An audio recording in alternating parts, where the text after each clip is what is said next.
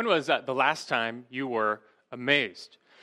And I don't mean amused, but truly amazed, where something arrested your attention and demanded appreciation. We're often amazed by creation. When you stand at the peak of a tall mountain or behold a colorful sunset, look up at the stars, you are meant to feel a sense of wonder.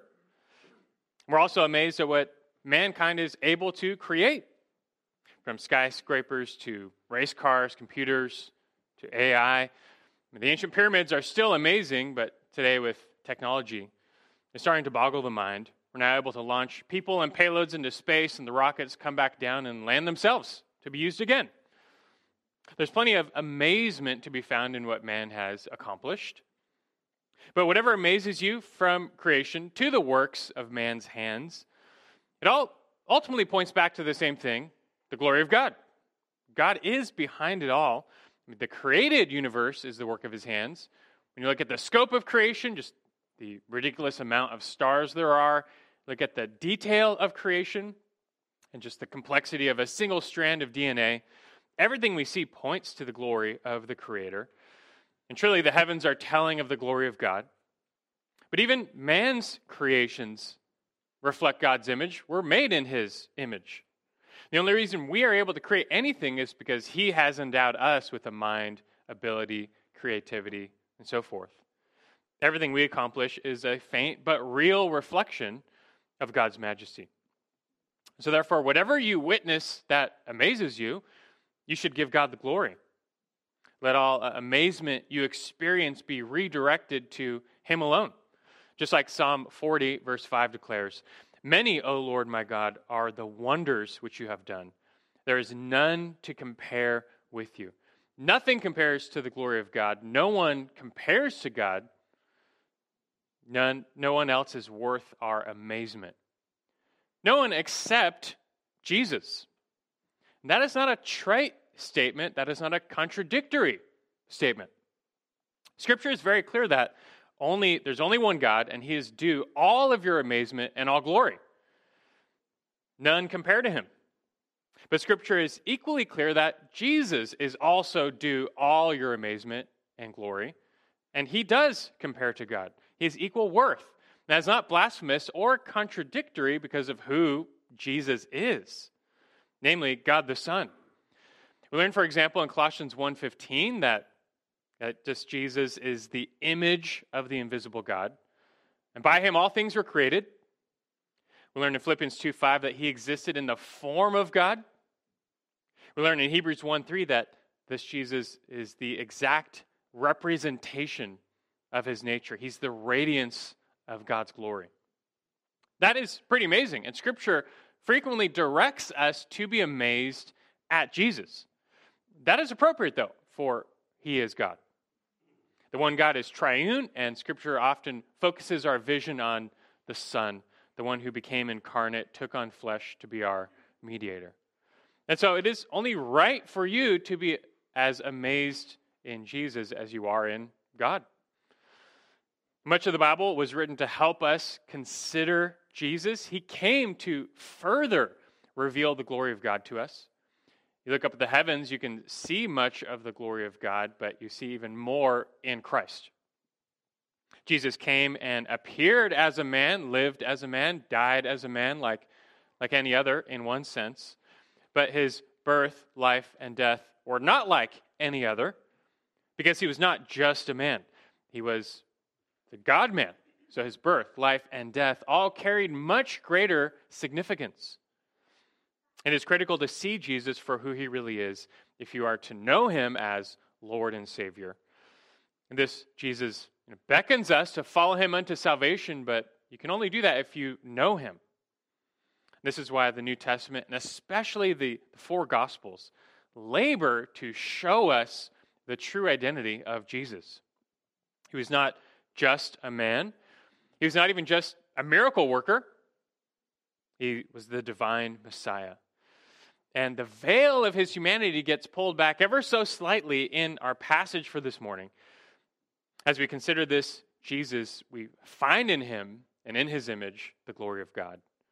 That should lead us to an amazement, a wonder, worship. And it should convince us he's worthy of our lives. He's worth following.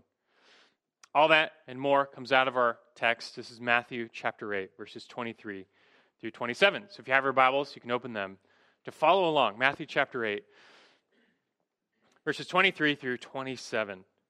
And this is a familiar passage. This is Jesus stilling the storm at sea.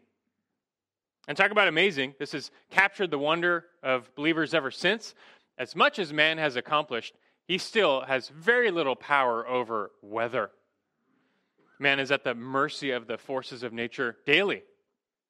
But not Jesus. All creation is at his mercy. He speaks, and creation obeys. Everything responds when he commands. Here in chapters 8 and 9, we're going through Matthew verse by verse. We get now an account of the works of Jesus. Specifically, this is a thematic record of Christ's miracles in these two chapters. We have 9 miracles total in 3 groups of 3. We finished up the first 3. These were miracles of healing, showing us Christ's total authority over sickness. Now, in our passage, we move into the 4th of these miracles. And here we witness Christ's authority over creation itself. I mean, to command disease is amazing, but as we witness him command creation at large, it feels like an order of magnitude more amazing. Other biblical figures worked wonders and affected nature, like Moses parted the Red Sea, Elijah withheld rain for 3 years. But that's not quite accurate, right? Because God parted the Red Sea, and God withheld rain for 3 years. These prophets didn't do anything. I mean, they prayed, God answered, but there's no confusion in Scripture that God is due all the amazement for their works. But it is different with Jesus, because he's not just another Moses or Elijah. One greater than Moses or Elijah is here. And he works wonders with the same inherent authority as God himself. Jesus doesn't even need to pray. He just speaks and creation listens. Let's read about it here. Matthew 8, 23 through 27. You can listen along. Verse 23 says that when he got into the boat, his disciples followed him. And behold, there arose a great storm on the sea, so that the boat was being covered with the waves. But Jesus himself was asleep. And they came to him and woke him, saying, "Save us, Lord, we are perishing." He said to them, Why are you afraid, you men of little faith? Then he got up and rebuked the winds and the sea, and it became perfectly calm. The men were amazed and said, "What kind of a man is this, that even the winds and the sea obey him?" The punchline of this passage is quite evident by the way it ends with this rhetorical question of the disciples sitting in amazement, wondering, who is this? What kind of a man is this? And this passage is all about the true identity of Jesus. We want to walk through it now, consider it further, that we too might discover who he is and wonder in his identity. Now, by way of outline, I'm going to do something I rarely do, which is to steal and import the same outline I used when I preached this parallel passage in Mark's gospel. It's almost 9 years ago exactly when I looked it up. We're going through Matthew's gospel. I preached through Mark before. I never rely on my old Mark sermons. I need to start afresh with the text each time and start from scratch. It's coming from a different biblical writer anyway. But occasionally I'll check to see how I outlined a parallel passage, and I looked up this in Mark's gospel, and I'm like, hey, that's actually pretty good. I like that. And it's not stealing if it's from yourself, right? So anyway, we're just going to walk through this outline now, a little descriptive outline, but the goal is just to sit in wonder and amazement of the one it's all about, which is Christ and his identity. And so we'll begin first with this, number one, a fateful trip in verse 23. A fateful trip, verse 23 says, when he got into the boat, his disciples followed him. Verse 23 is really picking up from verse 18. It says, now when Jesus saw a crowd around him, he gave orders to depart to the other side of the sea. Here we see Jesus being surrounded by a crowd. Crowds were often enticed by his healing. They stuck around for his teaching. But now it's time to leave. sometimes to seek rest, sometimes to minister to the 12, sometimes to just find other people. Jesus would frequently leave the crowd behind. This is one occasion. It's time to depart to the other side of the sea. This is talking about the Sea of Galilee. Jesus and his disciples are on the western shore. They want to go over to the eastern shore. The Sea of Galilee is pear-shaped, 13 miles long north to south, 8 miles wide, kind of in the middle. And from where Jesus was crossing, they still had about a 4-mile journey over water to get to the other side, which is it's not a small voyage back then with oars. One time I kayaked a 2-mile leg of Lake Almanor, and on one side of the shore, like the other side does not look that far away. But when you get out in the water, looks can be deceiving on the lake. Now, speaking of, the Sea of Galilee was a lake, sometimes called the Sea of Tiberias, sometimes called Lake of Gennesaret. The water was said to be clear and sweet and blue. In the springtime, the surrounding hillside were green. The lake was described as a sapphire in a setting of emerald. It contained many varieties of fish in great numbers. It supported a large fishing industry. And as you know, many of Christ's disciples were like part of that fishing industry. Because of that, it's pretty safe to say that this boat in verse 23, which is referred to as the boat, it most likely belonged to one of those disciples. It's being commandeered now for ministry purposes. I'm sure you got a tax write-off.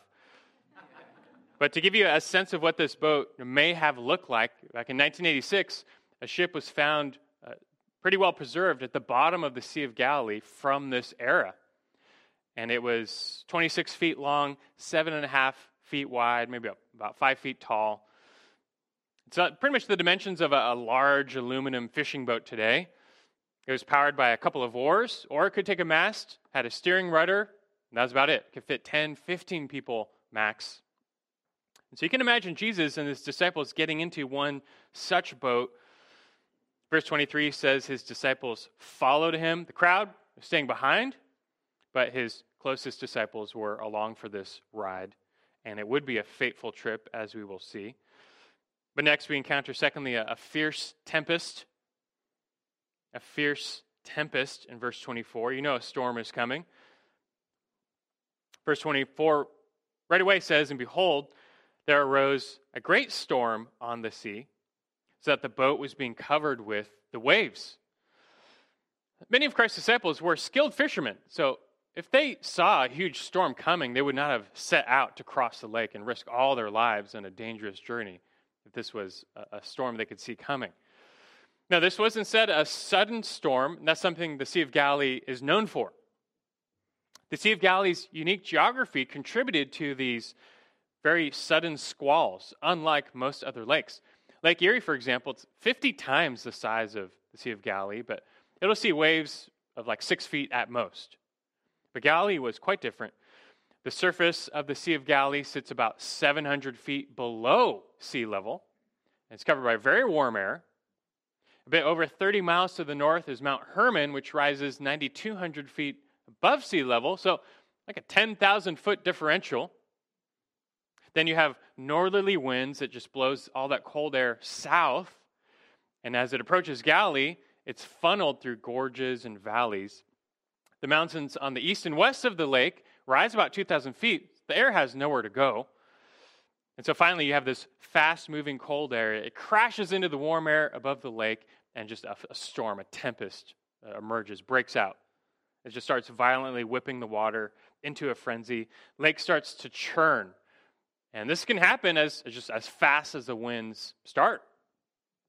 The word for storm here in the Greek is seismos, from which we get our word seismic. It just means to shake. This was a violent shaking of the lake. It's normally translated as an earthquake, but when it's used over water, we'd call it like a tempest, a squall, a storm. It's like someone was just shaking the whole lake around, just kicking up these huge waves. The disciples were no strangers to storms. Verse 24, though, this says this was a great storm. It's not just a storm. This was a great storm. The other gospel writers describe it variously. Luke says a fierce gale of wind descended upon them, and they began to be swamped.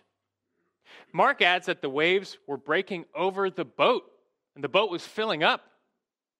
And of course, Matthew here tells us, he says the boat was being covered by the waves.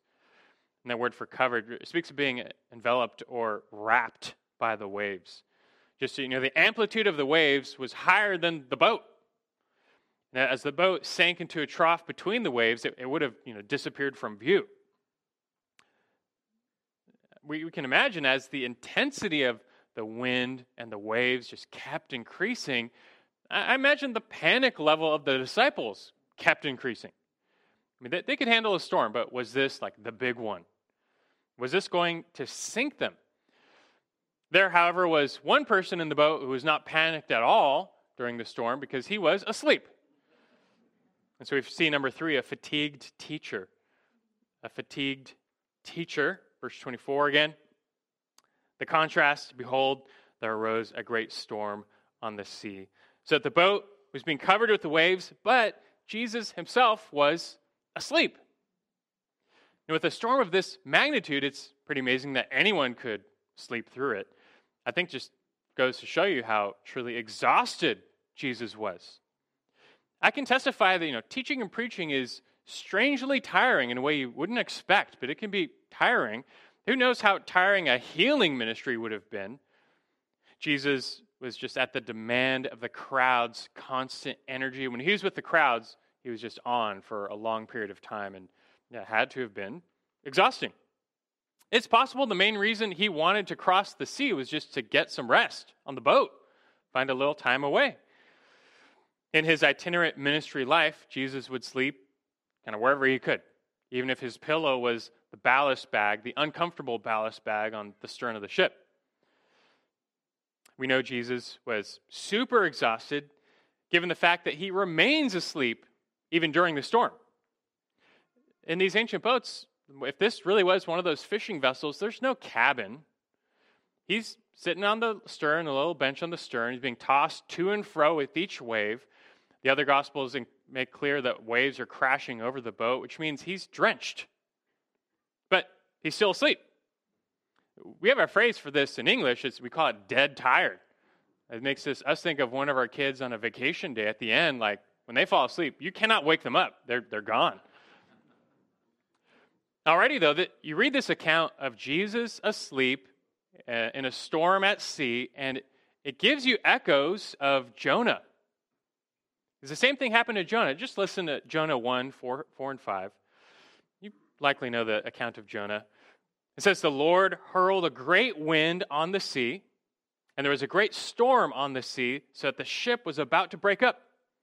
Then the sailors became afraid, and every man cried to his God. But it says, but Jonah had gone below into the hold of the ship, lain down, and fallen asleep. A little different, bigger boat on the Mediterranean, but similar circumstances, Jonah asleep during a storm at sea. That storm was sent by God to test Jonah and wake him from his spiritual stupor. Okay, he was sleeping for all the wrong reasons. If you know anything about the book of Jonah, he had come at this point to a settled disobedience to God's call, and he was hardened, and he wanted to die. It's very clear in Jonah 4 where he says several times to God, he says, take my life, death is better to me than life. And in Jonah 1, instead of repenting when the storm comes, he just tells the sailors, yeah, it's because of me, just throw me overboard. He does not know he's going to be rescued. He thinks he's going to die. Jonah is asleep in the storm because he didn't care if he died. And that's a reflection of his disobedience to God's call. Jesus is asleep in the boat for the opposite reason. Jesus asleep in the storm is a reflection of his obedience to God's call. He knows he can't die until the appointed hour. He came to do his Father's work. That work was to die and make atonement for sins on the cross.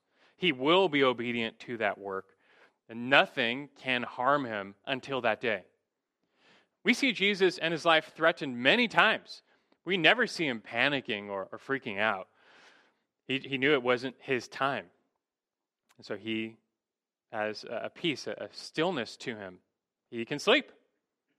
You can't say the same thing about the other disciples, though, that the contrast continues from the storm to Jesus, from Jesus back to the disciples. They had a different response. We can call this, number 4, a frantic troop. a frantic troop. Verse 25, it says, "And they came to him and woke him, saying, 'Save us, Lord, we are perishing.'" Here's when the disciples start to truly panic. At least 4 of them were experienced sailors. They knew what they were doing. They knew how to navigate a storm. I'm sure they're bailing water. But it became evident at some point this was a losing battle. They're taking on more than they can bail out. This seems like the big one. The waves are just too high. At some point, panic sets in. I'm sure many of you have been on a plane when turbulence strikes, and it can be a nerve-wracking experience. You're sitting there just kind of violently shaking. But hopefully you tell yourself, it's just turbulence. It'll be over soon. It's nervous, but it'd be a little different if you're on a plane, you hear a loud explosion, the nose tilts down, and you start rapidly descending. And then this is not turbulence. This is a little different. And if that happened, you would not be nervous. You would probably start to panic. And that is the level of fear the disciples were experiencing here. They think they're about to die. They're frantic. In Greek, what they say to Jesus is short, terse, and panic. It's literally just 3 words in the Greek. It's "Save, Lord, we're perishing," which is just 1 word. They don't have life jackets. If they sink, that boat goes down. They have no chance. Even if they know how to swim, they have no chance. And so knowing they're doomed, they realize this is it. Knowing they can't save themselves, in what appears to be a last resort, they finally appeal to Jesus. Jesus was, at this point, their last hope, their only hope. Maybe he can do something. In Mark's gospel, we can really sense their exasperation. They say, "Teacher, do you not care that we are perishing?" I don't think they meant to rebuke Jesus, but they're just desperate. The fact that they're turning to Jesus in their desperation expresses some faith. They believe he can do something, but in another sense, their immense fear has put flight to their faith. They're leaving behind only panic. The storm outside the boat is now being mirrored in their souls. Not so for Jesus. Again, as his body was asleep, so his soul was peaceful, tranquil, quiet. And theirs could be too. Theirs should be, if only they had greater faith. And that is part of what God was trying to draw out through this episode. We can see that reflected here, number 5, a faith trial. A faith trial, verse 26. It says that he said to them, "Why are you afraid, you men of little faith?" So Jesus is finally awoken from his slumber, and he quickly assesses the situation. If you were asleep on that plane, which is going down, and someone woke you up next to you, as quickly as you realize what would happen, what's going on, you would probably start to panic and freak out a little bit, I'm sure. But not Jesus. He wakes up and he appears entirely unconcerned about the storm. He's way more concerned about the state of his disciples in the boat. And so he asks them a question. Pays no attention to the storm. He just asks them, "Why are you afraid?" This is not the main Greek word for fear, but rather this word means timid or cowardly. It was used in the Greek version of the Old Testament to speak of those whose hearts melted before battle, those who lost all courage. It's a word for courage. Now, at first thought, though, it kind of seems like a ridiculous question, like, why are you afraid? They're in the middle of a storm at sea that's about to kill them. They're far from shore. They're taking on water. Like, one more big wave, they're all going to drown. It's like, what do you mean, why are you afraid? Like, this is why they're afraid. But upon further review, his is a legitimate question, just given who was in the boat with them. And this is what Jesus is getting at. His disciples have half the equation right, but they haven't fully connected the dots. Look, for one, they just called him Lord. Lord, save us. That's good. That's right. But do they really know what that means? And also, as they're about to die, we don't see them praying to God, but appealing to Jesus to save them. That means they believe Jesus could do something about their situation. They've witnessed all of his miracles, perhaps he could help them. That likewise is good. So we wonder, what's lacking in their response? What are they not seeing here that Jesus says, you men of little faith? It's not that they failed to see Jesus as their hope, or that they failed to see him as powerful. It's that they failed to see the fullness of Christ's identity, because if they really knew who was in the boat with them, they would have no reason to be afraid. And so Jesus says, you men of little faith. Little faith is one word in the Greek. It's literally the word for little crammed together with the word for faith. It's used 5 times in the Gospels, each time by Jesus with reference to his own disciples. They had real faith. Their faith was real. It was genuine, but it was little. It was still small. It was in sapling form. Their faith needed to grow. Much of what he's doing with them throughout the Gospels is to test, grow, refine their faith. They're going to need much stronger faith if they're to lead his church when he's gone. That is to come. But understand, every time Jesus says this, when he tells them, you of little faith, what he really means is, you of little faith in me. He is the object of faith. And that's the real problem. Their faith in him is real, but it's just not strong enough. And that is because they have of yet failed to fully recognize his identity.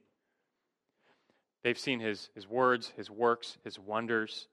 They believe Jesus is great, but could he be more? Could he be something more? He was. If only they had eyes to see that Colossians 1:15, right? The creator of the universe was in the boat with them. Though veiled in humanity, Jesus was God. This is one of the great revelations of the Gospels. Peter has not yet confessed that Jesus is the Christ, the Son of the living God. But if they had known that, they would have realized there's no safer place on the planet in that moment than in that boat. Because God the Father would let no harm befall God the Son before his scheduled arrival at the cross. And so overall then, their faith in Jesus needed to go deeper, just beyond the surface, beyond the veil of his humanity. And so with this question, Jesus is making them stop in the midst of their fear and consider him. That's something we'll return to. We'll come back to this point shortly, but let's go ahead and finish this text first, because after Jesus speaks to his disciples, well, then he does speak to the storm. And this results in number 6, a fast tranquility. A fast tranquility. Verse 26, he said to them, why are you afraid, you men of little faith? And then it says, then he got up and rebuked the winds and the sea, and it became perfectly calm. So after his rhetorical rebuke of the disciples, Jesus non-rhetorically rebukes the storm. He's getting up from his slumber. What does he do? It says he rebukes the wind and the sea. And to rebuke is an authoritative admonishment. He's talking to the wind and the waves. Mark adds that Jesus says, hush, be still. Sometimes when we get desperate, we talk to objects. Like maybe it's raining right before your wedding, and you might, in frustration, say, rain, stop. Or you're golfing and you hit a great shot. It looks like it's close to going in. You might say to the ball, get in the hole. Doesn't seem to work, though, but when we speak to creation, nothing happens.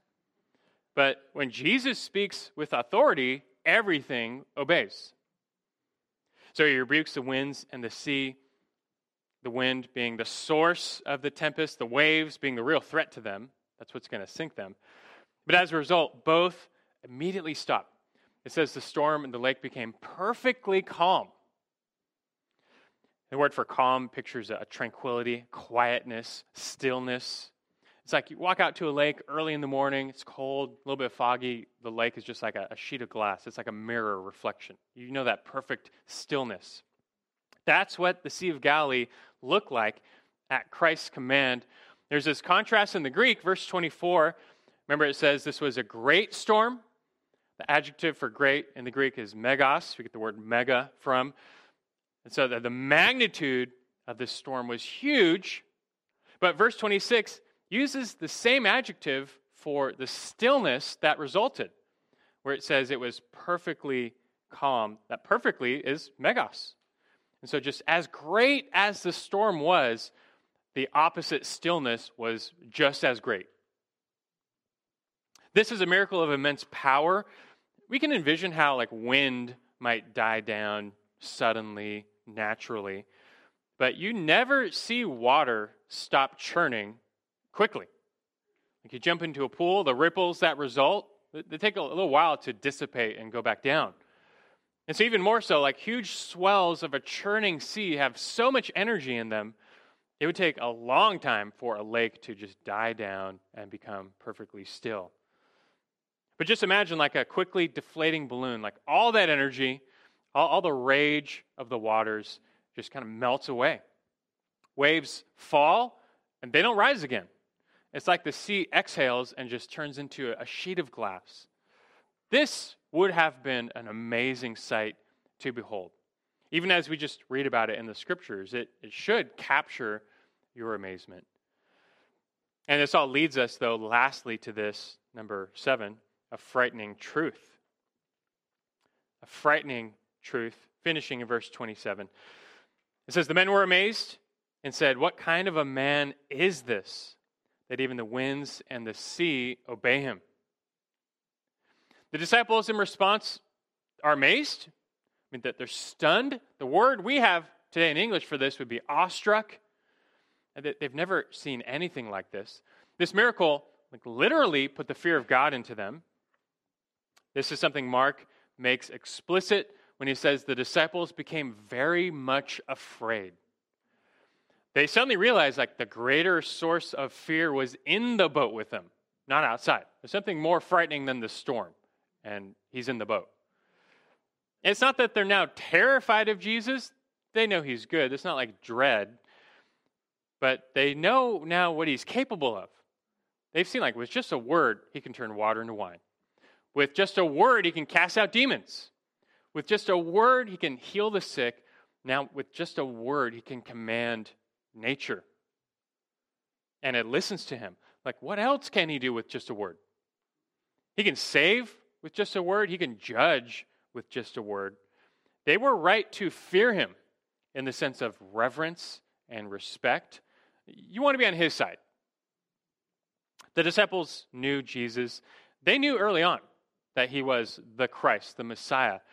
But they had an incomplete understanding of what that even meant. They needed to come to a greater awareness of just who this Jesus was. This is a special episode where they take a leap forward in that understanding. As they say and wonder, what kind of a man is this, that even the winds and the sea obey him? Now it's time for their rhetorical question. They recognize Jesus is a man, but it's becoming more and more clear to them he's not just a man. He's more than a man. I don't know if the disciples were well versed in Psalm 107, but they would be right to see in Jesus a reflection of God's own image and power. Psalm 107 speaks of how God delivers his people, and it stands out here because in the 4th stanza, it speaks of those who are at trouble at sea, or they're lost at sea. They're in a storm at sea. Listen to Psalm 107, verses 25 through 32. And speaking of God, it says, he spoke and raised up a stormy wind, which lifted up the waves of the sea. They rose up to the heavens. They went down to the depths. Their soul melted away in their misery. Speaking of those lost at sea, they reeled and staggered like a drunken man and were at their wits' end. Then they cried to the Lord in their trouble, and he brought them out of their distresses. He caused the storm to be still, so that the waves of the sea were hushed. This is what God does. This is what only God can do. Only God has the power to still the storm. And he does this per his love for his people, to deliver his people who cry out to him. And so we see the response of this psalm. It says in verse 31 of the Psalm 107, it says, let them give thanks to the Lord for his loving kindness, and for his wonders to the sons of men. Let them extol him also in the congregation of the people. This should be our response to our passage, that we should sit in wonder of God's power and glorify him, but we owe the exact same wonder and glory to the Son, because he is this God come down. And again, the way this passage ends indicates what it's really about. This is about who Jesus really is. And for us, reading the gospel, that's already clear. Matthew's already making that case to us from the beginning. Who is Jesus? Son of David, son of Abraham. He's the virgin-born Messiah. He's Emmanuel. He's God with us. He's the divine Messiah. And this text just further establishes that the point here is to help us come to a greater faith in the greater identity of Jesus. That's what this is about, to help us come to a greater faith in the greater identity of Jesus. Now, I mentioned that I've heard this passage often get turned around and made about us.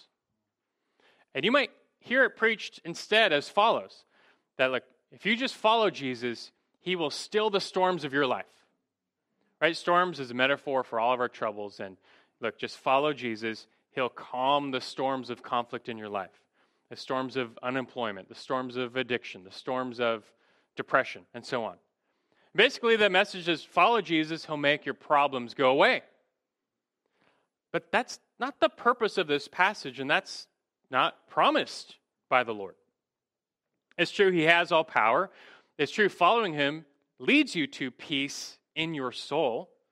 Like when you come to great faith in Jesus, you can and should be able to say, no matter the storms of life, it is well with my soul. That's very much true. Jesus does bring us immediate peace. But as we learned last week, don't get the impression that following Jesus is some ticket to a trouble-free life, because it's not. If anything, this passage will be telling us that if you follow Jesus, you should expect storms. Look, right before verses 19 through 22 from last week, Matthew tells us of two men who want to follow Jesus, but remember, they have an incomplete understanding of discipleship. So he tells them the cost. Here's what it really means, and costs to follow me. He promises a crown, but not before a cross. There's no guarantee of leisure or rest or comfort in this life. Look, verse 20, he says, instead, like the Son of Man has nowhere to lay his head. And so what do you think that means for those who follow him? It's not a coincidence that right after that passage, Matthew presents Jesus asleep. He has nowhere to lay his head, meaning he has no home. He has no place of refuge or rest. That means as a consequence, he has to catch sleep wherever he can, like an uncomfortable rocking boat. He's got nowhere to lay his head. Verse 22 ends telling us about this other would-be disciple. Jesus says to him, follow me. We don't know what happens to this guy. But then the next verse, verse 23, it tells us about Christ's true disciples. And it says they followed him into the boat. Same word for follow. It's like they followed Jesus. These are people who did follow him. They counted the cost. They were committed. They were his disciples. It's almost like Matthew is now giving us an immediate picture of true discipleship. But what did it get them? These disciples who followed Jesus. What does it look like to follow one who has nowhere to lay his head? It doesn't look like a trouble-free life. It often looks like a storm. Those who follow Jesus will encounter trials and hardships just like he did, just like he promised to his disciples. And so it goes, as we reflected last week. What we're promised on this side of the eternal kingdom is the fellowship of his sufferings. Philippians 3:10. Like there's going to be glory, everlasting joy, freedom from sin and death forevermore, but not until that kingdom. I bring this up just to piggyback on the lesson from last week because it just sets our right expectations in following Jesus. When you suffer and you go through, so to speak, storms, there's just no promise that Jesus will calm them all on this side of eternity. Of course, we're always going to pray for that, and you should. We will always let our desires be made known to the Lord in submission and confidence. Absolutely. And so you pray, Lord, save me, take away this difficulty, lift me from poverty, don't let our house foreclose, help me find a job, heal me from this sickness, don't let my loved one die, don't let me die. You keep praying all of that. But it's just not promised on this side of eternity. Jesus certainly has the power to still all these types of storms, but that's just not the road of discipleship it told us to expect. If I can say this might at first sound discouraging, but actually leads to deepest encouragement, so you have to hear me out. But there will come a day when some storm of life will take your life. Right? Your life will one day be threatened. For most of us, it'll probably be disease, but one day you're likely going to pray, Lord Jesus, I'm perishing, save me. And in essence, you're going to get back the response, no. Like this storm is going to take your life, you will perish. I don't know if this is a wake-up call to you, but this is a fallen world. The first death will come for all of us. We don't like to think about it. Ecclesiastes says it's better to be in a house of mourning than a house of laughter. The wise man takes it to heart. This is the end of every man. The first death will come for all of us. But you see, as Christians, we are not left without hope. We don't suffer like those in the world. They suffer without hope. And also, we don't even need to fear when you realize, like, whom are you following? Who is in the boat with you? Who abides in you? John 15, Christ Jesus. Who is this Jesus? What kind of a man is this? Well, he's more than a man. He's God. And he is life. Just like Jesus said to Martha before raising Lazarus from the dead, John 11:25, he said to her, I am the resurrection and the life. He who believes in me will live even if he dies. And everyone who lives and believes in me will never die. Do you believe this? It's not like following Jesus is some miserable experience. I mean, despite all the hardships, we actually should be the most joyful, peaceful people on the planet. But you see, our peace and joy is not superficial. The peace and joy we have, it's not wrapped up in some misguided expectation that following Jesus will make us happy, healthy, wealthy, and wise, or that following Jesus is the answer to all of our problems in life. That the real hope we have is that as we follow this Jesus, whatever storms and trials come, he will one day raise us from the dead. That is the hope. And our souls and even our bodies are secure in him. And so what do we have in Jesus? We have true life everlasting, here and hereafter. And so do you believe this? And do you believe in him? Do you know him? Who is he? Who is this Jesus? You have to confess, just like Martha after John 11:27. She said, yes, Lord, I have believed you are the Christ, the Son of the living God, even he who comes into the world. And that right there, that is the real lesson to our passage. Once again, it's about coming to greater faith in the greater identity of Jesus. What kind of a man is this? He's no ordinary man. He is the God-man, Son of God, Son of Man. Speaking of, I had wanted to spend a little more time exploring that title, Son of Man, from the passage last week. We're still not going to have time to do that. Not to worry, it comes up very soon, at the beginning of chapter 9, this title for Jesus, the Son of Man. I'll just tell you in short, it's not just a title of his humanity and humility. It's a title of his deity and exaltation. It stems from Daniel 7, where it says, one like a son of man was presented before the eternal God, the Ancient of Days. Just a little preview, it says this, Daniel 7:14. It says, to him, to the Son of Man, was given dominion, glory, and a kingdom, that all the peoples, nations, and men of every language might serve him. His dominion is an everlasting dominion which will not pass away. His kingdom is one which will not be destroyed.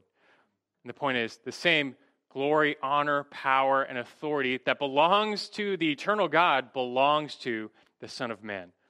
That's Jesus.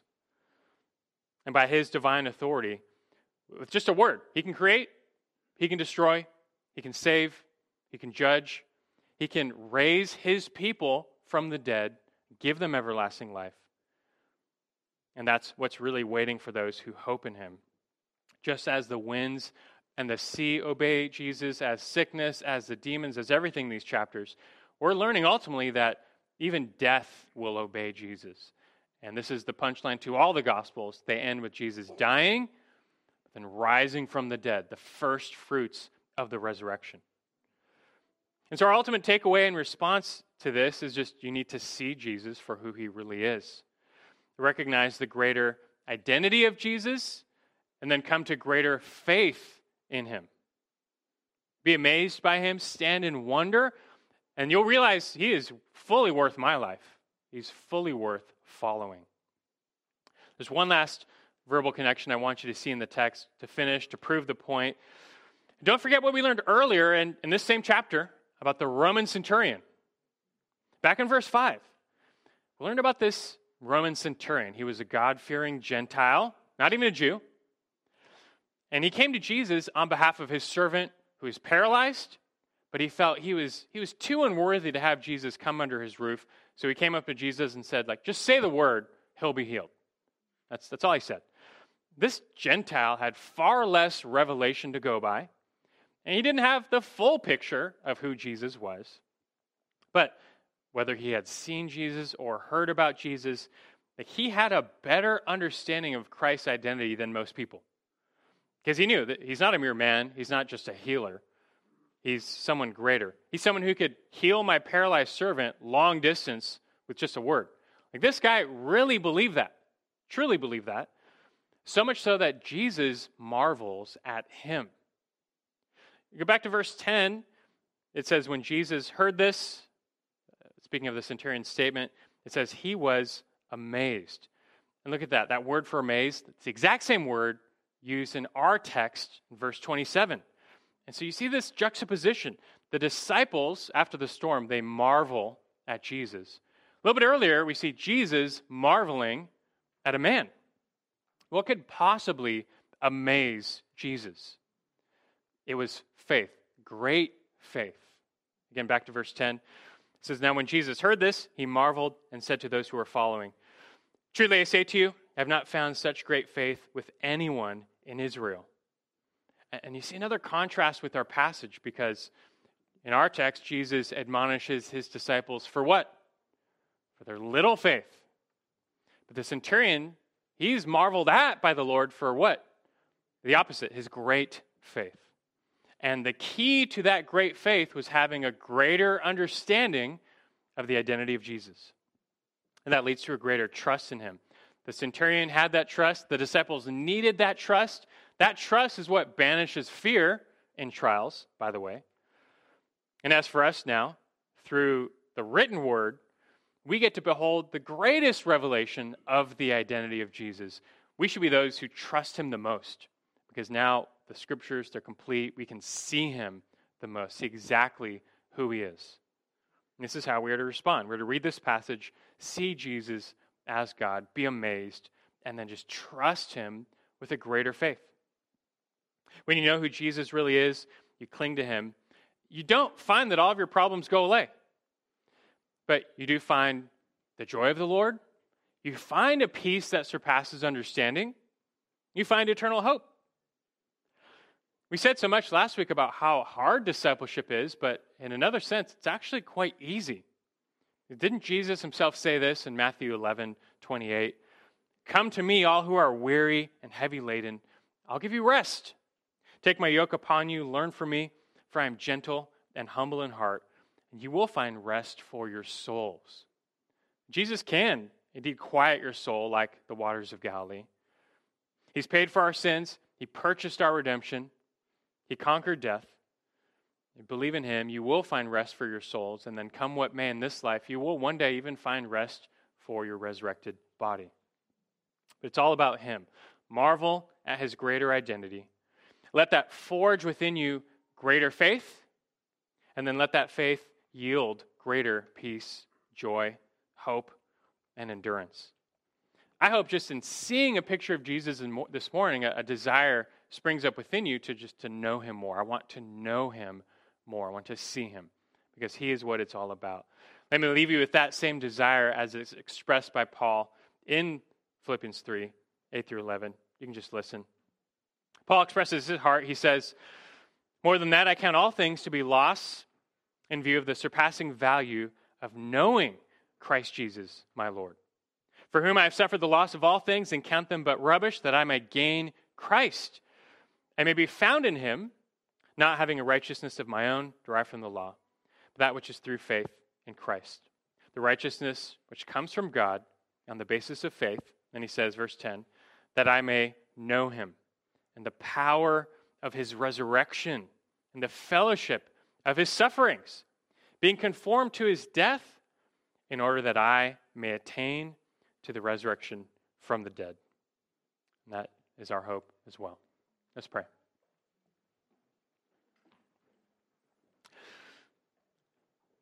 Our Heavenly Father, we thank you for giving us your scriptures in which we see the greatest picture of the glory of God, and it's in Christ. Your Son reveals your nature to us more than any, for he is God come down. And we've seen the veil lifted this morning, and I pray you open our eyes to behold just the greater identity of the Son. We need to know who he is, that we know he's capable of doing what he came to do. And that was to die on that cross, to pay for our sins, to rise from the dead, to secure for us forgiveness, redemption, resurrection, life everlasting. We do believe in this, Jesus. We indeed pray you increase our faith. That can be a dangerous prayer because you use often trials and storms to do so, yet we want to know him. Like Paul's heart, we want to deepen our trust in him. We want to learn the fellowship of his sufferings. We aim to be conformed to his death because we know waiting there is resurrection from the dead. We want to attain to his life. All this we receive by your grace gift anyway. Just build our faith. What can we say, Lord? Build our faith that your people might stand firm in him, know him, enjoy him, even tell others about him. We thank you for Christ. We give all glory to him this morning. And it is in his name we pray. Amen.